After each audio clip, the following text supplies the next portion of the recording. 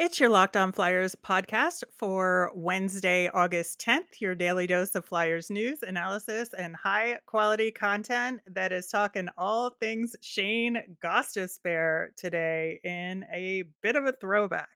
Let's revisit it. Your Locked On Flyers, your daily podcast on the Philadelphia Flyers. Part of the Locked On Podcast Network. Your team every day.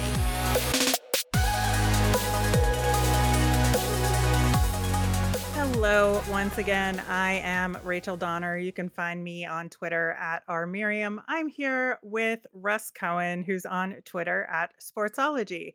Thanks for making us your first listen every day. You can follow us on Twitter at Locked On Flyers. That's where you'll keep up with our episodes and Flyers news, all that fun stuff.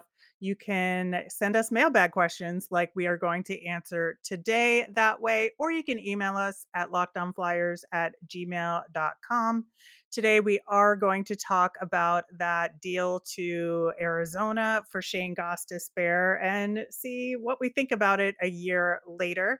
Then we are going to get into those mailbag questions. Locked On Flyers is free and available on Apple Podcasts, Spotify, Odyssey, wherever you are listening right now. So subscribe. You'll get all of our episodes here on the Locked On Podcast Network. Plus, we're over on YouTube. So subscribe over there and drop us a like as well. Russ, a little bit of news before we get into the Ghost deal. The Reading Royals extended the affiliation with the Flyers, so they will be our ECHL team through the next couple of seasons, as well as having an option for a third. Good to get that locked in. And it seems like at least Lehigh Valley and Reading have a good relationship in terms of sending players up and down.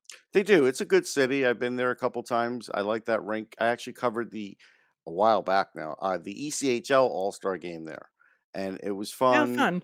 Yeah, it was fun, and yeah, I think it's a good hockey town. I think the fans are into it, so it's good for the prospects, and it's really good for the team because of the location. The location between Lehigh and Reading, in regards to Philly, is really a good setup. Nothing will ever match when they were across the street. With the Right. spectrum, that was unbelievable. That the Spectrum was across the street from Wells Fargo, but at the end of the day, this is a really good situation. Yeah, and the Reading Royals social media is sneaky fun, so follow them if you are not already. All right, so looking back at last summer's deal to send Shane Gostisbehere to the Arizona Coyotes, along with a second round pick from this year's draft that we just had, and a seventh round pick that we had gotten in the Eric Gustafson trade. So, in order to get a cap savings of 4.5 million for 2 years last season and this season, we had to pay Arizona that second rounder and the seventh rounder to take Shane Gostisbehere. And, I think at the time we have to remember where we were when we're thinking about this to just try and be fair about it. That in the expansion draft, Seattle had taken Carson Torinsky, Which was maybe a not. surprise. Huge surprise, not somebody with any significant cap hit at all. I know a lot of people were hoping they would take JVR to help them get to the cap floor. Did not happen. Yeah, that Carson Twarynski pick was well out of bounds, I think, from anything that was expected. The Flyers had already traded for Ryan Ellis, and he was a huge part of the plan on the defense going into this past season. The cap was flat, and they still needed to sign Carter Hart. Yeah, all those things were big. At the time, Spear was struggling in the market, and we'll talk about it.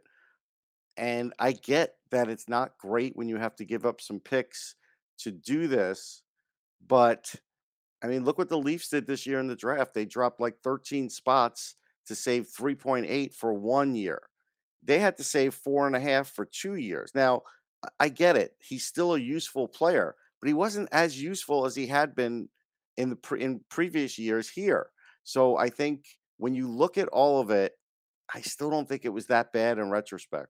No, and I think that he had been struggling, partially, I think, due to his own performance, but partially, I think he just had a tough time with Alain Vigneault, to be honest. And I think that it just was a bad combination.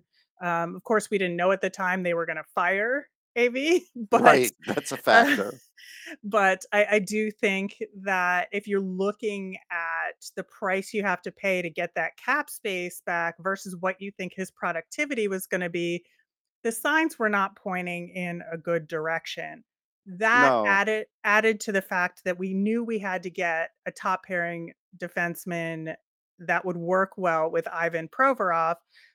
I think they really thought they were gonna get somebody good, and they could afford to let Ghost go, even if Ghost was gonna take a step forward this past year. right. So some stats that I got from Instat um, on Gostisbehere's season last year, and from other places, some hockey reference too. Um, One obvious one was he took 151 shots, which is more than he took previous years with the Flyers, and he played more games. But that went back to like 17, 18 kind of year where he would take like 221. Like that's what he was taking for the Flyers when he was scoring 15, 17, 20. I think it was what, 17 goals, something like that. So Mhm. that's one thing. 43% were on the net. So, you know, not a great percentage when you're a top defenseman and you've got to get that shot on goal to get points for your teammates. That was down for him. Puck battles won 52%. All right, 78 giveaways. That was the second most in his career. I mean, ton of giveaways. So clearly, there wasn't much stress put on him like it was in Philly to make sure you protect the puck security. Remember that was talked about for Yep. two of his coaches. So that he had 115 blocks. That went back to like 2018 numbers. Uh, 60 hits was high for him. That was good, and his hits were up and his hits against were up. So he was getting hit more too because he's not quite as fast as he once was. So now he's a little bit more of a target. When you look at these numbers, and then I know you have some too. When I look at just these numbers, I see that he's already a different defenseman. Like this is a different guy than the guy they had those first 3 years where he was dynamite. Yeah, I think it is interesting because if you just look at his raw stats, right? 14 goals, 37 assists, 51 points. It's the second highest point total in his career. And it's easy to say, "Oh, man, he had a really quality bounce back season." And yes, he did to some degree, but you have to look at what's underlying those numbers. And, you brought up several really good points just now about, that there's a little bit more to the picture than just those point totals because he did get a little bit more ice time at even strength than he did with the Flyers, about a minute 30 more per game on average, Which is a but lot. yeah, which is a lot, and so that leads to some additional scoring just naturally, especially on the assist side, right? Mhm. So, I think that there's that. He did start off really, really strong with Arizona, but he was getting much easier ice time at first, and you see his scoring petered out, and he got a hell of a lot less consistent once Jacob Chikrin was hurt on Arizona, and Shane Gostisbehere had to take those harder matchups. That those numbers went down a little bit, and then if you look at everything on average at the end of the season, his scoring on the power play was weaker than previous seasons with the Flyers, despite similar ice time per 60 on that, but 5 on 5 was improved a lot. So it kind of counterbalanced itself, I think, Mhm. in the end, and so overall his rates went down in goals per 60, shooting percentage, like you said, and expected goals per 60. All of that went down from the previous season with the Flyers, and so you have to look at it and say, "Okay, I think the Arizona situation was almost a perfect situation for him to bounce back in." And he did to some degree, but he would not have done that on the Flyers, like, given the circumstances of the Flyers. Yeah, you wouldn't have been allowed to sort of like freewheel it the Mhm. way he was for a while. And again, we would have to ask the bigger question: how would he do in a John Tortorella situation? His points would go way down because he would have to have, again, a handle on that puck security, on playing away from the puck, things that maybe he got a little better at over time, but certainly didn't have to even worry about in Arizona. Yeah, we're gonna talk more about that and kinda ask the big questions of would we do that trade now, knowing or then knowing what we know now, Right. coming up next after we hear about Athletic Greens. I want to take a moment to talk to you about Athletic Greens. I started using Athletic Greens because I wanted better gut health, more energy, optimized immune system, and hated taking pills and vitamins. And I wanted a supplement that actually tastes great. With one delicious scoop of Athletic Greens, you're absorbing 75 high quality vitamins, minerals, sourced superfoods, probiotics, and adaptogens to help start your day right. This special blend of ingredients supports your gut health, your nervous system, your immune system, your energy, recovery, and focus. It costs you less than $3 a day, and you're investing in your health, and it's cheaper than your cold brew habit. It's lifestyle friendly, whether you eat keto, paleo, vegan, dairy free, or gluten free. Athletic greens contain less than 1 gram of sugar, no GMOs, no nasty chemicals, or artificial anything while still tasting good. Athletic Greens supports better sleep quality and recovery. It also supports mental clarity and alertness. Right now, it's time to reclaim your health and arm your immune system with convenient daily nutrition. It's one scoop in a cup of water every day. That's it.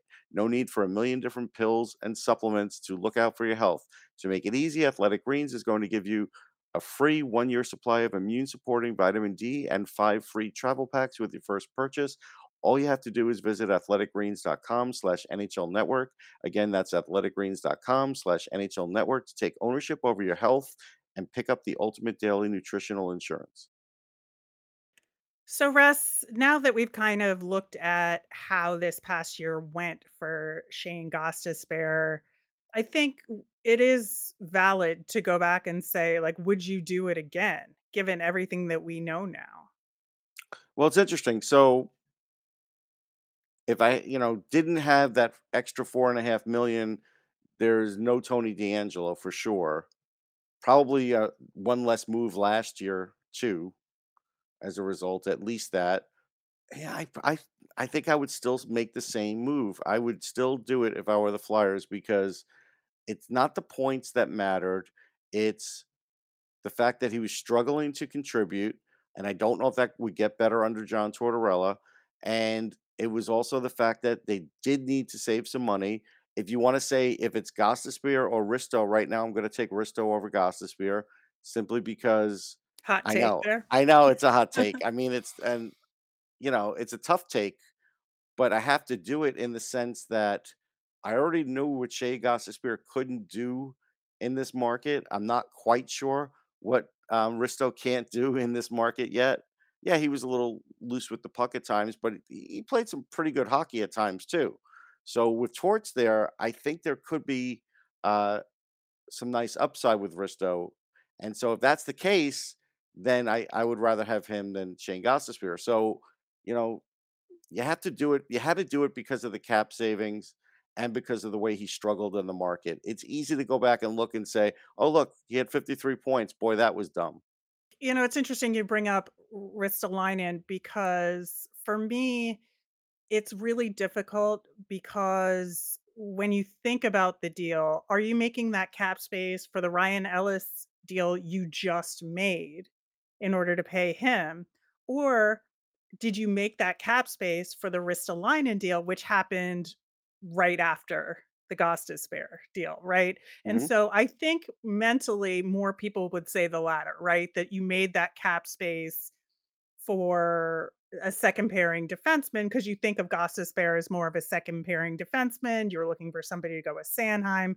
They Right. wanted somebody who was maybe more physical than Gostisbehere, and they think Ellis can do the offensive side of things that maybe they were going to lose from Gostisbehere, right? Yeah. So that's kind of the framework of this, and I think that paying Arizona to take Shane Gostisbehere felt worse when you heard what they gave up to get Ristolainen. So it felt like they were paying a first and a second to get Ristolainen, even though, like, the deals were separate at the Mhm. time, and I think that's where, like, some of the perception problems come into play. Yeah, here's one other thing that's sort of in my mind. So when Gostisbehere originally had the 17 goals, he only took 152 shots. So his shooting percentage was 11.2. Then his next year was a little off. Then when he had the 13 goals, it's when he started to shoot a lot. And that's when he had the 221 shots at only a 5.9% shooting percentage. And so this year, he was just like a little better than one of those years with the shots and the goals, and it's like, look what it took to get all those goals again. Like, that's I'm not Right, sure it's worth it. but we didn't get what I think at least Chuck Fletcher was expecting out of Ristolainen, even though, you can say he made some good defensive play over the That's course of fair. this season. I think that it's just very hard to separate it mentally. And that's where people think, oh, we just should have kept Shane Goss to spare. But I do ultimately think that what they did to clear that cap space was the right move, given everything we've talked about on the Shane Goss to spare side of things. I just think that the Ristolainen deal looks worse in retrospect because ostensibly that was the replacement. I And mean, that did not work out to the level that I think expectations were. the 2 big numbers for Ristolainen, as bad as people wanna talk about his giveaways, he only had 33 compared to the 78 that I talked about with Shane Gostisbehere, and he had 230 hits. Mhm. They are different players, right? Yeah, they're very different players, and I also think, there's the Ryan Ellis thing floating in where we didn't get that at all. So, I think that's part of it as well, but I do think in isolation, knowing that they needed to fill some significant deficiencies on the team as well as signing Carter Hart. They had the Travis Sanheim contract to negotiate as Yep. well. I still think it's the right move. I think Yeah. it was a good way to clear cap space, and that second round draft pick, as much as I love second round draft picks, I think that Same was a here. fair price to pay.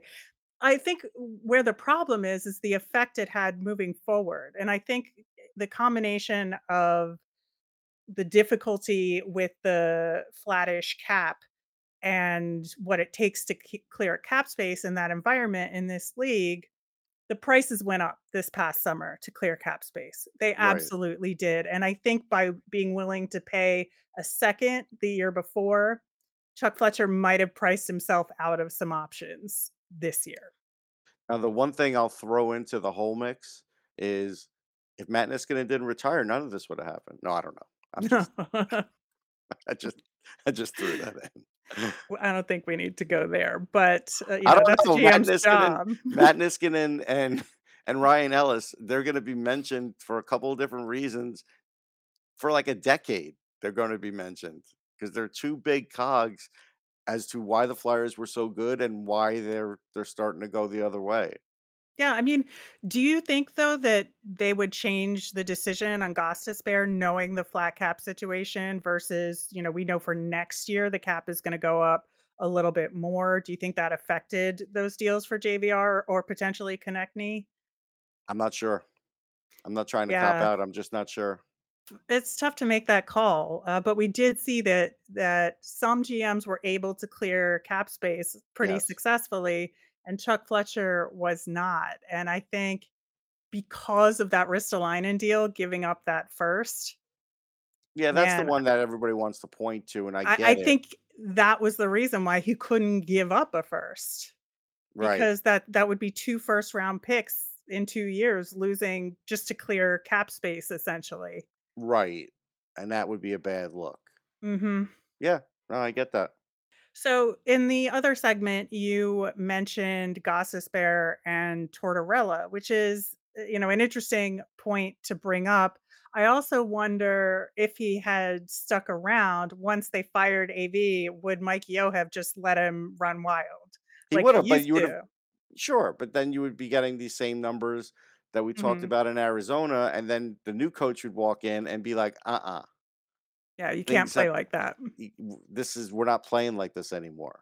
So then again, you'd be playing with Shane Spear's head where he figures he's finally back, like Mike Yo got his game back, and now this other guy is going to be more like Vigneault and is going to start picking at his game a little bit. So I don't think it would have been good for him.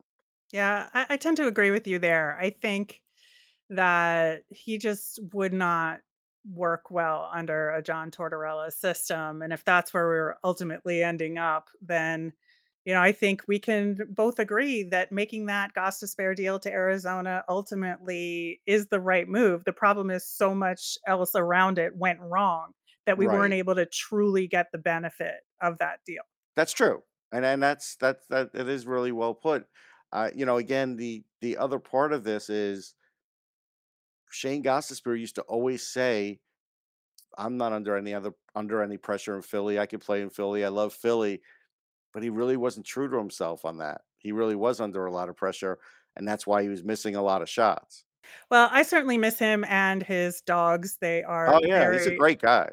very, very cute. But yeah, there's some interesting questions around that trade for sure. We will be getting to your questions in our mailbag coming up next. But first, betonline.net is your number one source for all your betting needs and sports information. You can find league reviews and news on every league, including Major League Baseball, and all the info leading up to next year's NFL, NBA, and NHL seasons. They even cover combat sports, esports, and golf too. BetOnline is your continued source for all your sports wagering information, from live betting to scores and podcasts and more. BetOnline is the fastest and easiest way to check in on all your favorite sports and events. So head to the BetOnline website today or use your mobile device. You can learn more about all the trends and action. BetOnline, where the game starts. Russ, we've got some good questions today. We did mention Travis Sanheim in the last segment.